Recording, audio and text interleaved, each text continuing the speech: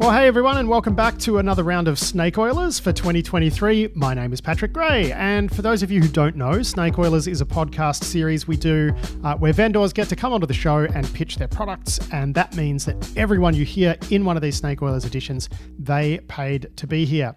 But we've got three great products to pitch to you all today. We'll be hearing from Mandiant about its purple teaming product, which you'll detect that I'm actually a big fan of these types of exercises.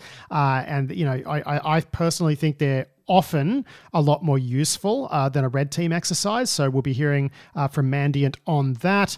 We'll also be hearing from Teleport, and they make a product that lets your engineers access infrastructure in a secure way. So they're like a secure access gateway into your infrastructure, handling things like SSH, Kubernetes, MySQL, you know, whatever. So it's like single sign-on and access broking for engineers. But first up, we're going to chat to Socket. So Socket is a supply chain security tool that is available as a free GitHub plugin. Obviously, there's an enterprise version with more advanced features also. That's a paid version. But yes, it is a GitHub plugin that can stop you from merging malicious code into your repos that might come down the pipeline from a package repository like NPM. So whether it's a maintainer who's just like popped a fuse and gone nuts, which happens sometimes, or a compromised repo, whatever it is, the idea is Socket can protect you from supply chain badness. So here is Socket's founder, Feroz Abukadije. When you have these massive dependency trees and you have thousands and thousands of dependencies in the average application today, you kind of end up with any single maintainer having just a little too much power there. And a single bad update, a single compromise in any of those packages, and you end up in a really bad place. And so, that was the first look I had at this problem. Then later on, we were building an end-to-end encrypted file transfer application, trying to do everything right. Very strict code review, a CSP policy. Being really careful when choosing dependencies, doing all the kind of standard security stuff.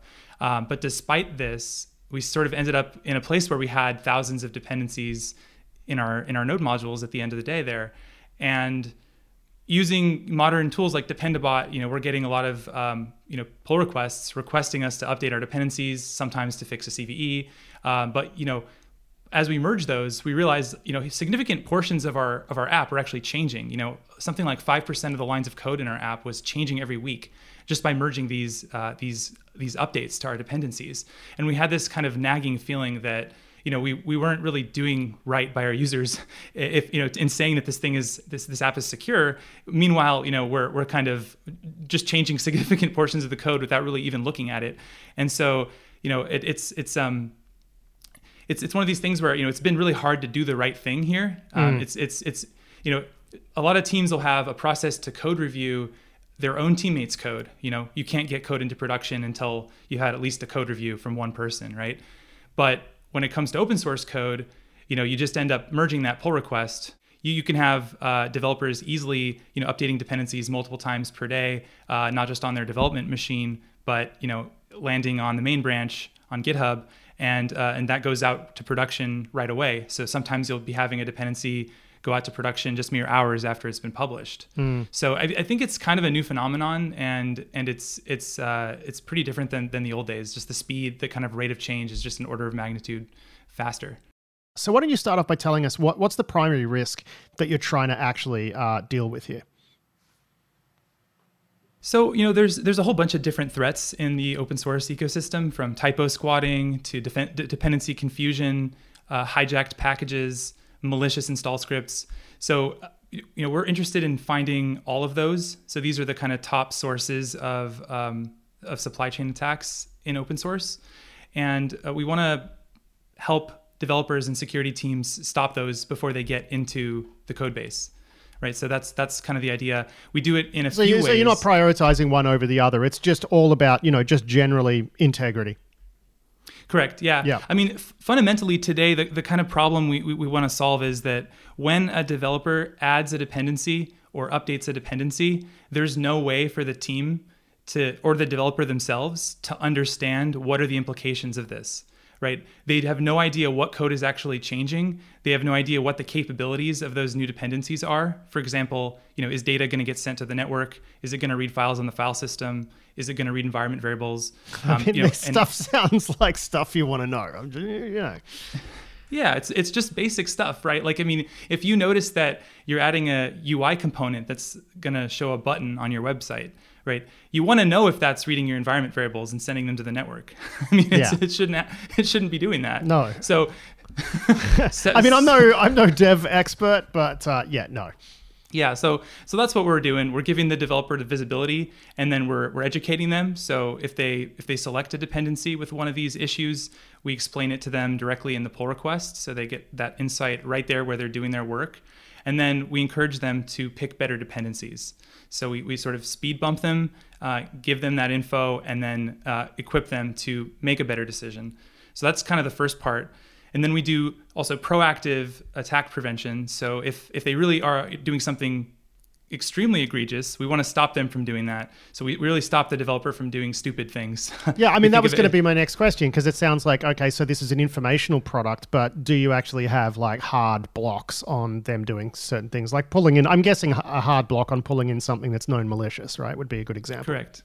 Yeah, known malicious is definitely blocked out of the box. But we have some teams that actually go beyond that and want to kind of block more than just the defaults. So, by default, we block known malicious. We block protestware.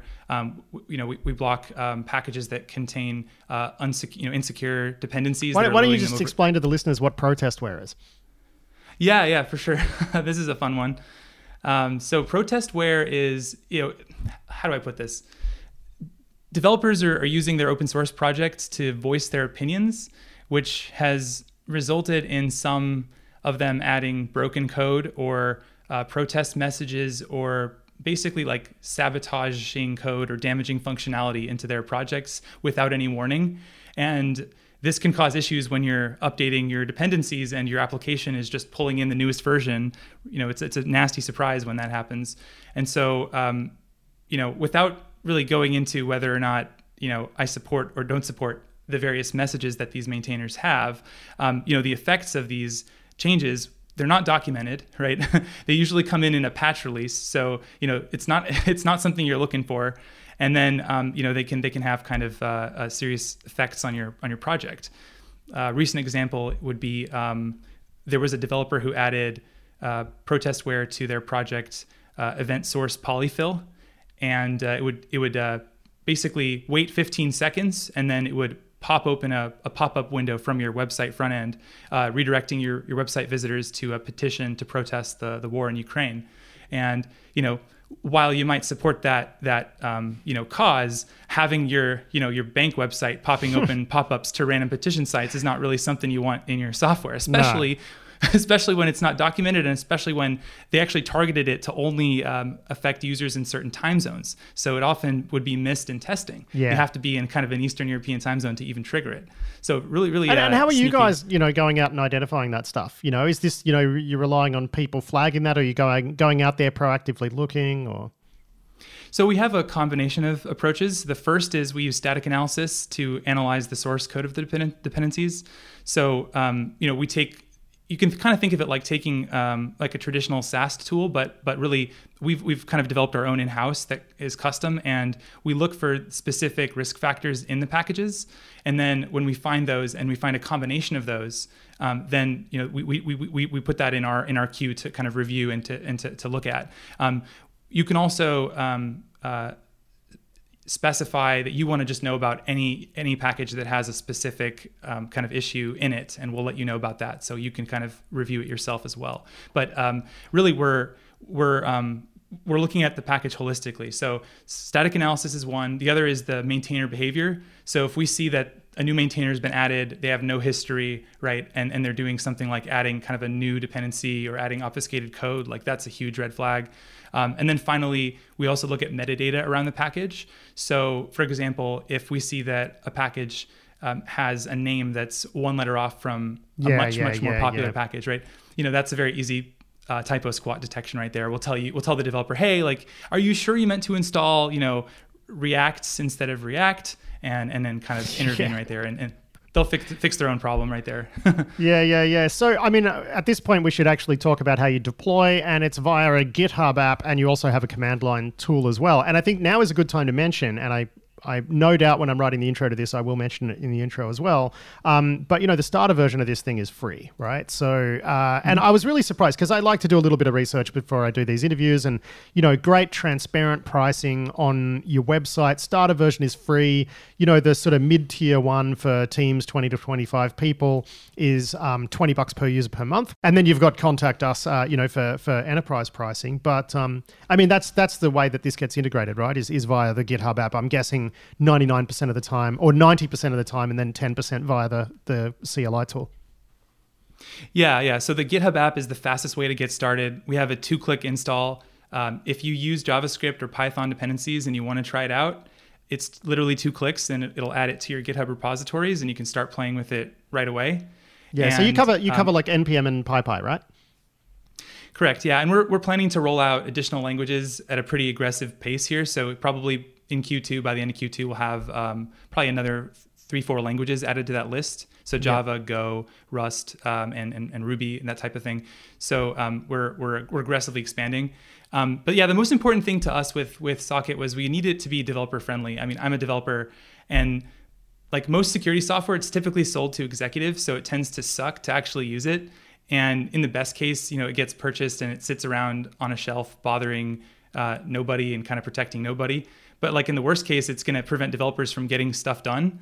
And as a developer, I didn't want that to be the case with Socket. So it's really developer friendly. You install it on your repos, and you're gonna right away you're gonna have developers getting educated directly in the PRs, and it doesn't block them unless there's unless the developer themselves would be happy to be blocked because you are protecting them from doing something stupid, and so that's kind of. Well, I mean, you could kind of think of it most of the time. It's going to be doing the equivalent of tapping you on the shoulder and saying, maybe you don't want to do this, and here's why. Yeah. All right, Feros Abukadiji, thank you very much for joining us to talk us through Socket. Sounds like a completely worthy endeavor, and I'm guessing listeners can go and just deploy that free version, see if you like it. I'm guessing that's how most people do it. A pleasure to chat to you, and all the best with it. Thanks, Pat. That was Feros Abukadiji there from Socket. Big thanks to him for that. And you can find them at socket.dev. And do remember the URL, because a company called Socket, as you can imagine, a little bit difficult to find on the old Googles without something a bit more specific. So yeah, socket.dev. We're going to talk about secure access to infrastructure now, and Ev Consovoy is a co-founder of Teleport, and he serves as Teleport's CEO. And Teleport makes a platform that your engineers can use to access your infrastructure, whether that's SSH, via SSH, or directly into things like Kubernetes or MySQL, whatever. So it's like an access proxy with all of the auth bells and whistles and auditing and all of that good stuff as well. And it's got some nice features in it, which Ev will explain in this interview. Enjoy. So the primary benefit is ease of use, because the way infrastructure is accessed today is complicated. And it's complicated and hard because of the scale. So if you think about how much hardware we actually have, we have many different cloud environments all over the world. Then you think about how much software we need to access. We have databases, Kubernetes clusters, different Linux distros, CI/CD pipelines, and monitoring dashboards. All of this is infrastructure. And then we also have more and more people in our organizations. We have engineers, database administrators, DevOps engineers, security people. So if you combine those three, so you need to scale for access for hardware, for software, for peopleware, it's really, really, really hard. And we simplify that. We give you a single access solution that works for everything you have. So if I'm going to be really oversimplify this, can we call this basically SSO for engineers, SSO for infrastructure? Is that kind of the idea here? SSO is 1/4 of the complete solution, because SSO simply gives you authentication, but you also need to actually connect to it. How do you establish a connection into, let's say, MySQL database running on a private network somewhere? So that's the connectivity. It's another component of access. Access actually means 4 things: connectivity, authentication, authorization, and audit. So if you look into what we do for authorization, let's just say you are an intern. It means that your permissions, they need to be intern permissions, regardless of what you are trying to access. You go into a Kubernetes cluster, you have intern privileges within that cluster. You go into a Linux box, you get intern level privileges on that box. You try to access production, you don't get any access at all because production environment's not for interns to touch. So that's authorization. And finally, the audit. So we consolidate audit from all of these different protocols and all of these different technologies in different locations in one place. You're almost, installing something akin to like an access proxy, right, into infrastructure. Is that kind of how this works?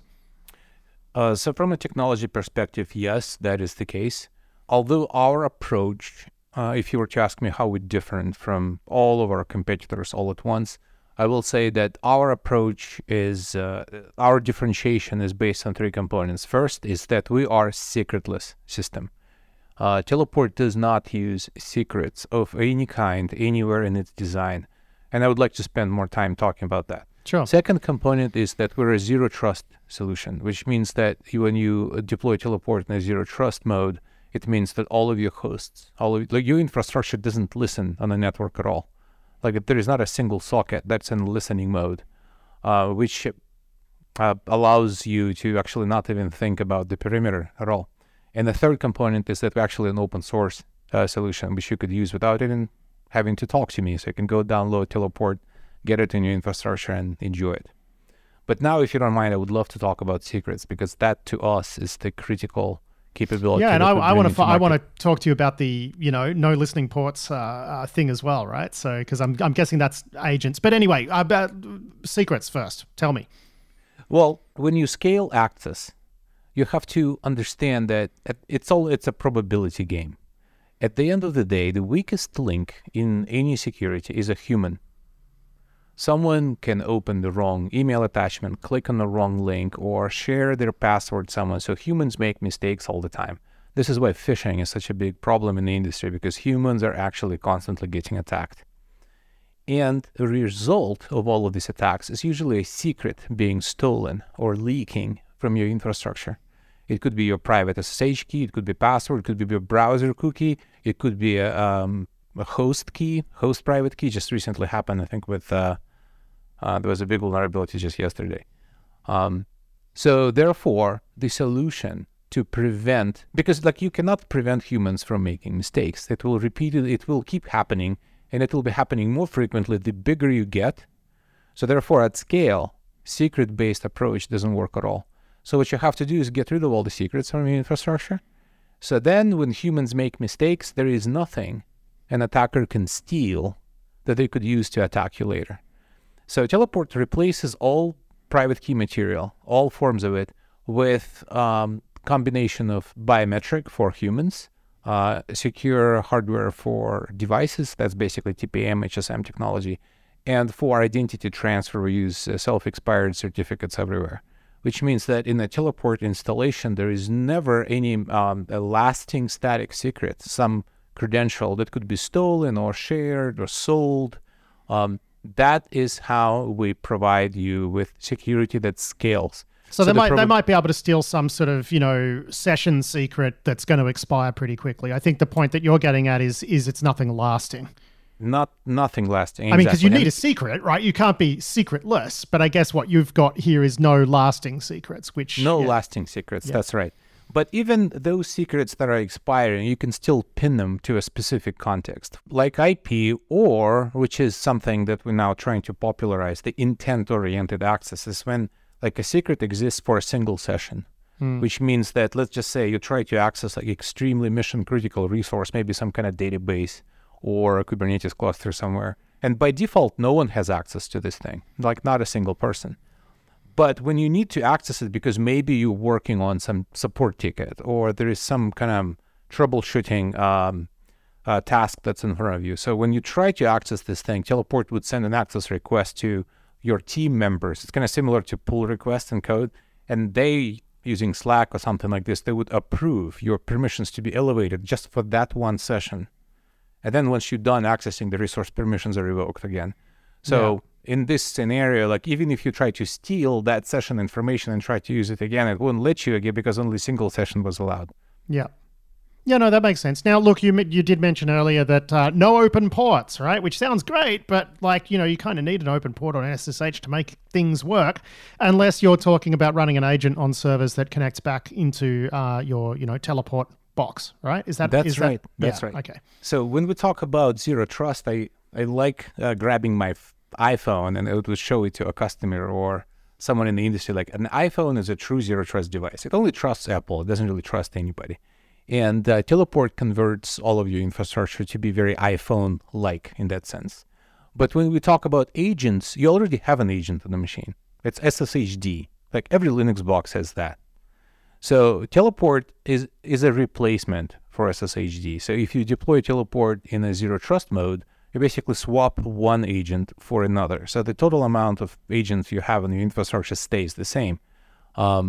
So hang on, this is your own version of SSHD, basically, that pretty much connects back, right? Okay, so you've taken the open source code for OpenSSH and you've wrapped some stuff around it to make it connect back. Is that kind of the what it is, like even a lightly better. modified? Teleport is the second most popular open implementation of SSH protocol. We do not use OpenSSH code. Teleport implements SSH from scratch using Go programming language. And that is the reason why we are open source, because in the early days because winning trust in this industry is pretty hard. So developing in the open and relying on solid SSH crypto implementations from Google, that's what allowed us to build the trust that we've built with the industry, because there are plenty of companies that you can go and find on our website that rely on our SSH implementation. So we're a clean sheet implementation of SSH. Yeah, nice. But it's an SSH that when you spin it up, it will just connect back to, the customer's Teleport instance. I mean, this makes a lot of sense because quite often, right, you might have some sort of access broker that goes out and logs people into, SSH sessions, which is great. But if those SSH ports are still available, then people can still brute them and whatever and just sort of bypass the authentication and auditing proxy, right? So I'm guessing that's why you've done it this way. Exactly. And also, just to make it clear, we're using SSH only as an example here because Teleport supports numerous protocols. We could do it for MySQL. We could do it for Windows.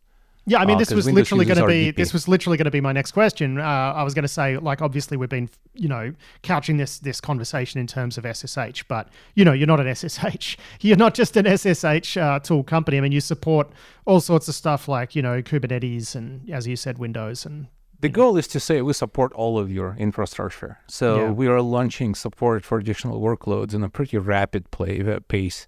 And we already have like substantial library of workloads we can connect you to. But the end state, and this is extremely important, if you talk to a security person at most companies, they will always mention that they're concerned with phishing. Phishing is a very common topic. And they're also concerned with access silos. Access silos means that you have different places where policy is set and enforced. And everyone is always concerned about these places being like not synchronized. Let me give you an example. Let's just say you have a very valuable data sitting in a database. Like, just count how many different ways that data could be stolen. You could go through AWS API and do like a dump of that storage volume, right? You could do an SSH into that box that runs the database. If you're using Kubernetes, you can try to get through Kubernetes API into the database. You connect to database socket directly. So all of these different kind of ways to access that information, it would have been great if there was a single source of policy that you can enforce. But that is only possible when you actually consolidate your infrastructure view in one place. That is why Teleport, it's a first capability we built. We maintain a live inventory of everything you have. So that includes all of your devices, like all of your servers, all of your databases, but all of like things like client laptops. So like you could define trusted hardware and untrusted hardware. So if you like acquire Apple laptops for your engineers, you enroll them into the system. So their TPM chip becomes, because every laptop has a basically hardware identity. Yeah. I mean, are you supporting FIDO? A trusted device. Are you supporting FIDO2 as well?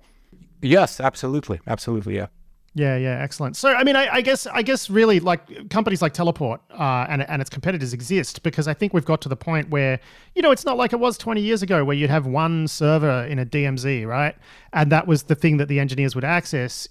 These days, you don't really want every single endpoint in your internet-facing infrastructure just being nakedly accessible, right? Like having some sort of access brokering into your gubbins is just going to make sense. Absolutely. But again, the underlying, maybe I'm underplaying like our network technology, but in my opinion, like network shouldn't even matter when it comes to security. You should be able to run workloads on like IoT devices, on self-driving platforms. These things, they don't have VPN or firewall in front of them. Some of them run on public IP addresses with open connectivity, and that's why zero trust approach matters so much, because if all of these devices actually don't ever pick up the phone, and the only way to get through them is through an identity aware multi-protocol proxy that works using those reverse tunnels that we were talking about earlier, that makes network kind of irrelevant. All right, Ev Kontsevoy, thank you so much for joining me to walk us through Teleport. Sounds like worthwhile stuff. A pleasure to chat to you, my friend. That's great to be here. Thank you. That was Ev Kontsevoy there from Teleport, and you can find them at goteleport.com. It is time for our final snake oiler for today, Mandiant, which is, of course, these days a division of Google Cloud. Mandiant has a purple team engagement service these days, and I like it. I'm just going to be honest. I like it. I read their brochure, and I was like, yeah, this is pretty good. One of the problems with purple teaming, though, is everyone seems to have their own definition of what it is. But Mandiant's James Anderson joined me to talk through what their version of purple teaming looks like, and here's what he had to say. In a red team, we try and race to an objective and we'll get the shortest path possible to that. And that's good, but there are a lot of security controls that we don't test along the way. Where a purple team really comes in is where you get a red team member and a blue team member to do a range of tests. So we might go, let's try all the different types of lateral movement or try all the different types of privilege escalation. And each one of those are sort of individualized, atomized tests that we can do. And as a red teamer, I can run those tests, and the blue teamer from Mandiant will also work with the security team to validate those controls and be like, did we see it? Did we not see it? Was it logged? If it was logged, was it local or was it logged centrally? Were there any alerts generated? And you can build a big picture to see where are the strengths and weaknesses. Are we really good at stopping phishing emails? Are we really good at stopping certain types of lateral movement? Some areas we might be good, some areas you might not be good. And that's what purple teaming, in a sense, really covers, is where can we find those gaps that a red team or a penetration test doesn't really cover? I mean, the idea seems pretty simple, right? Which is you've got a blue teamer from Mandiant sitting in the SOC with the security team from the org, and then you've got the red teamer out on the internet somewhere, kind of on the phone saying, okay, I'm firing up this. Are you seeing it? Kind of thing. I mean, this seems more like the idea, right? So that there's a bit of like a attack simulation control validation exercise, not pure play, just, red team try to get in, through some exotic bug and run away with the crown jewels. Yeah, I mean, that's exactly it. It's slightly more, converge towards the idea of the blue team member not just validating the controls, but also helping them in terms of improving their security. So they might go, oh, we didn't see this or we didn't see that. And then we'd sort of dig into it and go, well, okay, what event IDs did we see? Or how would we look at collecting that? Or what rules or alerts could we use to generate it? So it's not just validation, but also creatively working with the security team going, look, this is how you could detect these types of activities, and let's work together and build some of those as well. Yeah, I mean, I had a look at the glossy, at the brochure before this interview, and I got to say, I mean, it all seemed pretty reasonable to me, right? So the idea is this is like a 3-week exercise, and at the end of it, the thinking is you're going to be in a better position than at the start of the engagement, which And I say this having been friends with a lot of red teamers over a lot of years. I mean, that's the frustration that they get in their job is quite often they wind up writing down a list of stuff for the customer to do or take care of, or a bunch of recommendations that tend to get ignored. It's very hard to do that when at the outset of the engagement, the blue team component is part of it, right? Yeah, oh, absolutely. And I think you sort of really hit the nail on the head there, is that idea that we can, as security experts, we can come in and go, these are critical issues. You need to fix these right away. And we sort of hand over the report and we sort of hope for the best. And pat yourselves on the back because they fixed that one bug that let you get in to do, lateral movement to get domain admin. And yes, job well done. Let's all go get it. It's true. And I think there's an issue with, like, you can hand over a report and your expectation is, they'll take it and they'll implement the changes straight away. But often, that's the expectation if you've only been in the game a little while, right? Yeah, like, I think the longer you've been around, your expectations kind of fall, right? Yeah, the longer you're in the game, the more you realize that you send a report and they acknowledge the report. They go, thank you for the report. But whether, there might be a bunch of challenges. It might be they don't have the time to implement it. Sometimes, even though you sort of give some high-level steps as to how to remediate it, they don't have the expertise. They don't, exactly. Yeah. And that's where they run into those problems. And it might be that in a future point in time, you do another red team for them and you find the same vulnerability is still there. And, there were a bunch of internal processes that they just had to, manage on their own that meant that it just wasn't a high enough priority. And so that's where purple teaming actually gives the sort of time and space to go, okay, let's really sit down and look at how to fix these issues. I love how we've got MITRE ATT&CK now as a framework, where in red team reports, we can tell clients to implement a detection or a control, and we can give them the MITRE ATT&CK ID for it. But that doesn't mean they're going to be able to actually do it, right? Which I think is what you're getting at. Yeah. Oh, that's exactly it. You need to build a detection for this, and don't tell them how. Just build a detection for that. I mean, you see that stuff in red team reports, right?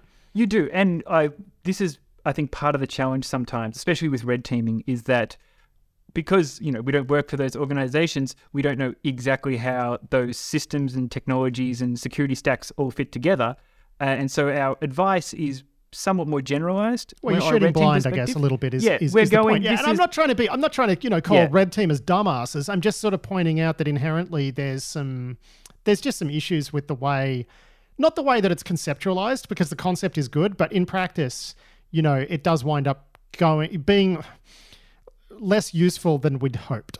Let's put it that way. In a lot of contexts, some orgs are really well positioned to make great use of red teaming, but a lot aren't, I think is what we're saying, right? Well, I think to some extent, yes. I think, you certainly need a certain level of security maturity to do a red team. And I think red teams are still really valuable in terms of like highlighting, wow, there are lots of gaps, not just in our technology, but in our people and our processes. But I think a purple team is a really good extension to that, because it goes, okay, well, we've sort of really highlighted some of those big gaps. Now let's dig into the detail and see, where can we really fix those issues and really identify not just one specific area, but, the sort of nuance. And as we always say, the devil's in the detail. And I think that really comes true in purple teams as well. Well, that's actually where I'm about to go next, right? Which is on the blue team side of this engagement. How in the weeds would a Mandiant person who's doing this engagement actually get? Are they going to actually help them stand up detections for various squares on the old MITRE matrix? Or is it just a case that that they're submitting a report? I mean, how in the weeds and hands-on are they going to get as part of this process? Because it's only a 3-week engagement, but I'd imagine there would be at least some room to help them actually, stand up some detections and controls.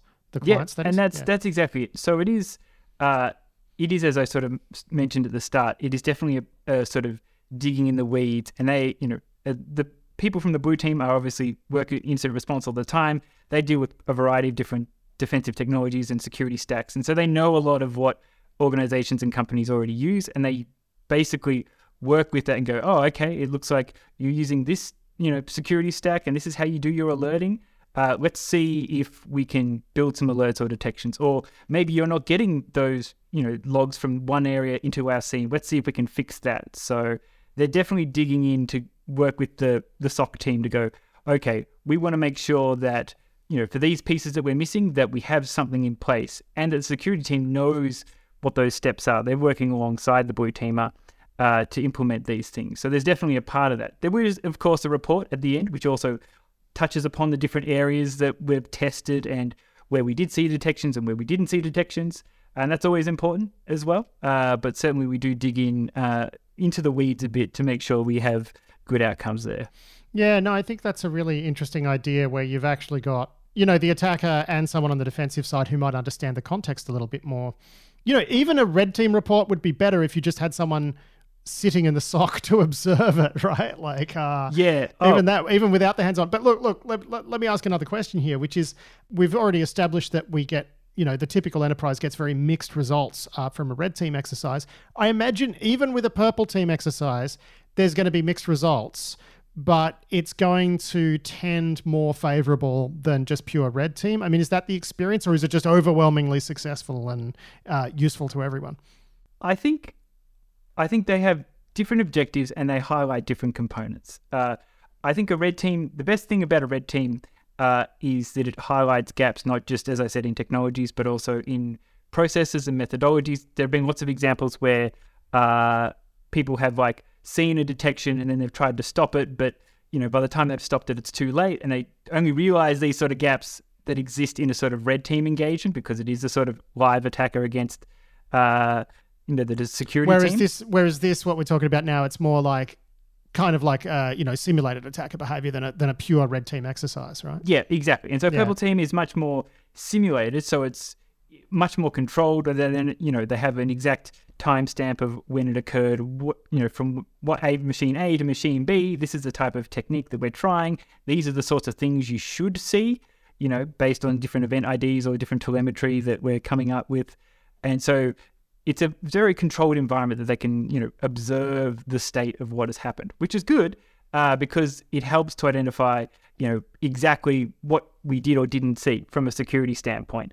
And overall, I think outcomes have been really good when it comes to purple teams because it's a sort of a really collaborative effort. So they go, oh, I didn't know. A lot of times I've heard people say I just didn't know this set of attacks even existed or how it would even look. And it's just and people are using, and also in your brochure, you say about how you will throw TTPs at orgs that are sort of relevant to their industry verticals as well, which I think is a really interesting idea. So yeah, they might say, what, attackers are doing what now? They have what's on the what? Yeah, well, that's exactly it. One of the great things about Mandy within Google is that we have a huge wealth of industry experience from our incident response and also from our intelligence reporting, and that really feeds in to go, we know certain types of actors, that target specific industries, and we go, yeah, we see these types of techniques are being used against them. So let's bundle those types of techniques and we'll try that in the purple team and we'll see what that industry, how well they're able to detect those things. And at the end of it, there's a report that says, if, an attacker was trying to target you today, these are the types of things that they'd try against you. And some of these things you were good at, some of these things you aren't so great at. And so, as part of it, we've gone and built some of those, detections to go, okay, these things you're not great at, but we're sort of improving your security so that you have a better chance. Yeah. And are people doing these kind of regularly, or are these tend to be point-in-time exercises?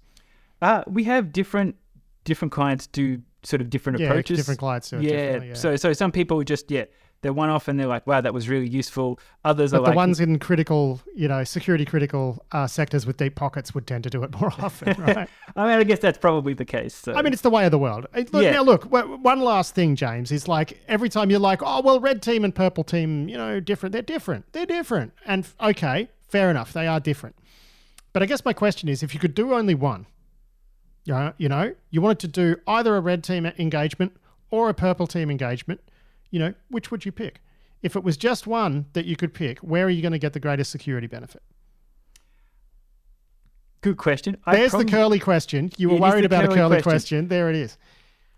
I would say probably a purple team is a really good value. I would say definitely a purple team. Yeah. So, that's, there are a few caveats around it because different companies are at different stages and, they have things that they're looking for. Some are looking for big impact and, demonstrating, we're vulnerable, and red team's really good for that. But a purple team is really good for going, okay, let's really dig into the security controls and make sure we're covered across a variety of different vectors. So, yeah, I mean, purple teams are really good value in terms of what you get out of them. The reason I say that is because I know someone who came into the Australian InfoSec market over a decade ago and were wanting to do this sort of thing. They said, everyone's doing red teaming. We think, or pen testing, it was more commonly referred to then. We think it would be more useful to actually sit down with their people, actually look at their network, simulate some behavior and see where we could tighten things up. And it bombed, and I know the market is very different. It's a decade later, and I can see absolutely that stuff like this will succeed commercially, but it bombed and it was very frustrating for all concerned. And then they just went and did pen tests and red teams, and that's fine. But they always saw this sort of thing as a way to deliver better value for clients. Yeah, and I agree. I think there's a lot of companies now that have done a red team at one point or another, and I think they've sort of demonstrated the need for more security. They've got the scary findings they can put on the slide deck to free up more budget from their higher ups, right? Yeah, and that's it. So part of it's demonstrating, there are areas that we're not great at in security, and so now let's really take the next step and invest in ensuring our controls work really well. Yeah. All right. Well, look, it all sounds like a very, worthwhile activity. James Anderson, thanks for coming on to Snake Oilers to pitch it to our wonderful audience. It was great to meet you. Thanks. No worries. Thank you. That was James Anderson there from Mandiant. And my favorite part of that interview was where I asked him, a red teamer, if he had to pick just one exercise, if you could only choose one, which would you do? And he picked the purple team engagement. But that is it for today's edition of Snake Oilers. Part 2 is going to drop in a couple of weeks. That's all from me today. I do hope you enjoyed all that. I'll catch you next time. Cheers.